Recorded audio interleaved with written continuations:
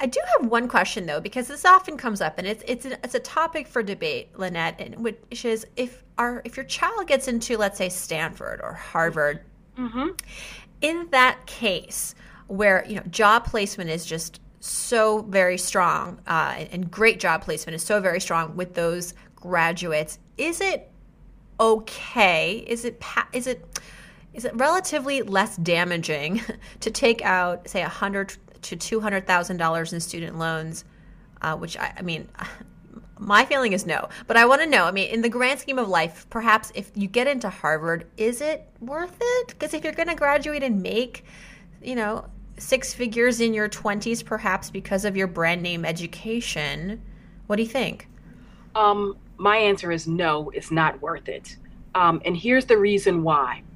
First, you have to understand the financial aid policies and the aid policies in general at these schools. You mentioned two different ones, Harvard, Stanford, obviously both excellent schools. Some families mistakenly think like, oh, my kid is such an academic standout, or he's gifted in athletics or in the arts or in something else, and they're going to get a merit-based scholarship. Well, none of the Ivy League schools offer merit-based scholarships. They only offer need-based scholarships, which is institutional aid in effect that is based on a family's income and assets. So fortunately, places like Harvard and Princeton and Yale have very generous need-based policies, and they're able to do that, of course, because they have very strong, very large endowments. They've received tons of donations, alumni give back, that kind of thing.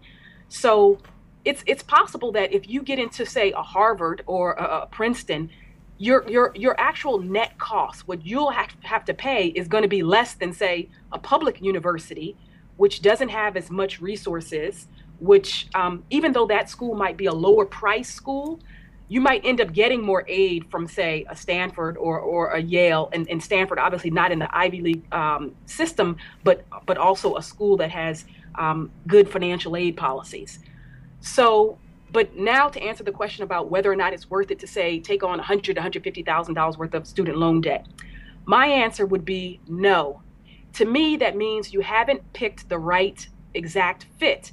Now, obviously, there'll be some people who disagree with me, who say, listen, I'm telling you. But it's Harvard.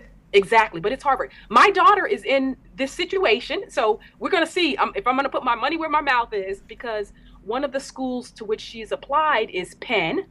And she'll find out March 31st if she has gotten in, and she'll also find out what kind of aid, if any, they're going to give to our family.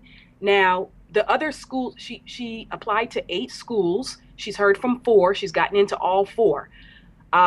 Only one of them thus far do we know her financial aid status, and they actually gave her a generous amount of aid, but it was not based on our family's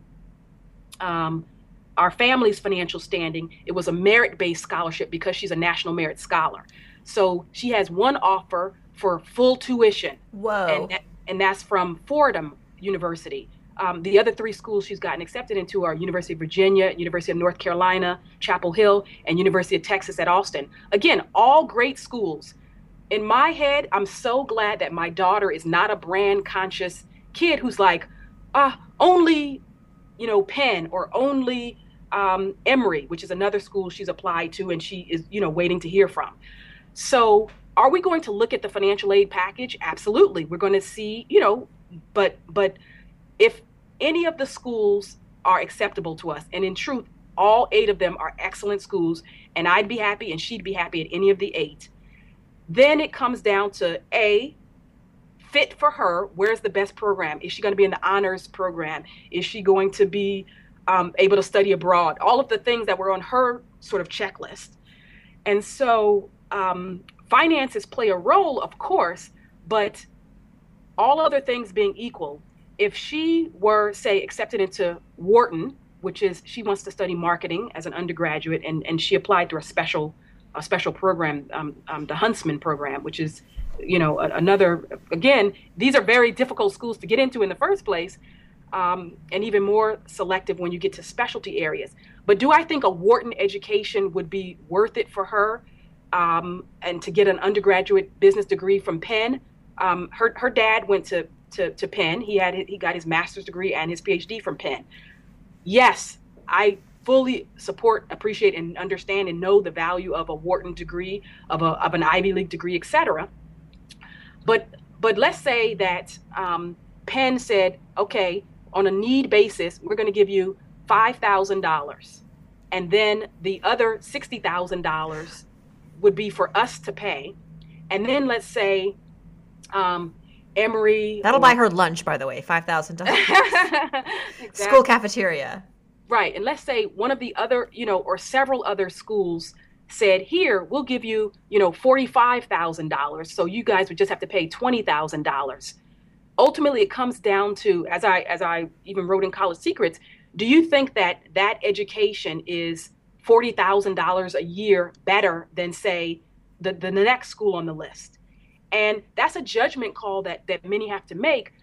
In her case, again, I think she's fortunate to be, to choose from a range of very excellent schools, all of which have excellent placement, graduation rates, et cetera. And no, I just don't feel that it's worth it because I know, having lived it and then having, talked to and coached so many people, that A, there are no guarantees, and that B, even though you might think that, okay, I'm going to be making $124,000 a year, we need to be realistic about what we're talking to, some of these students about in terms of the trajectory of their career path. And while it's the case that you can look online and see average earnings or mid-career earnings of X, and it'll be a nice six-figure salary, the reality is that for most, and obviously it depends on your major and what your career choice is going to be, but for most, they're not going to come out of school making six figures. And even if they do, those are going to be young 20-something adults who have to learn to manage money wisely and are probably going to be, for the first time in their lives, on their own. They might relocate. They might need to, travel for business. And so all of the sort of natural evolution in terms of what happens once you become an adult and stop living off the bank of mom and dad, they're going to have to figure out, how to juggle the rent or the mortgage payment if they buy a home at an early age. They're going to have to figure out how to pay their own car payment and utility bills and cell phone and nights out with the friends and all of those other expenses. So it's like winning the lottery all of a sudden. But my point is that it's not just student loans alone. None of this exists in a vacuum or in a sort of an isolation where you can just say, okay, I could swing $400 or $500 a month student loan payments. Okay, maybe you can if that was your only bill. But what about your rent? What about your car note? What about your insurance? What about your healthcare payments? What about taxes? Everything else. And that's the reality. And that's why we're seeing so many millennials who are struggling with debt, a lot of it student loan debt, some credit card debt, and others who are making, who are having to make serious choices and are making, in some cases, life decisions based on the amount of debt that they had. Some are putting off buying homes. Some are putting off marriage. Some are putting off kids.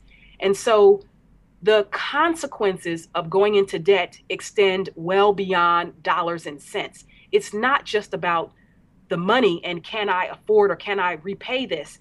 It's about making sure that you have the life that you want. And so I wouldn't want my child to be cash strapped. I wouldn't want her to be stressed, nor would I want her career choices to be limited just because she feels like, okay, I have to go work at XYZ company to make a six-figure salary just to repay all these student loans.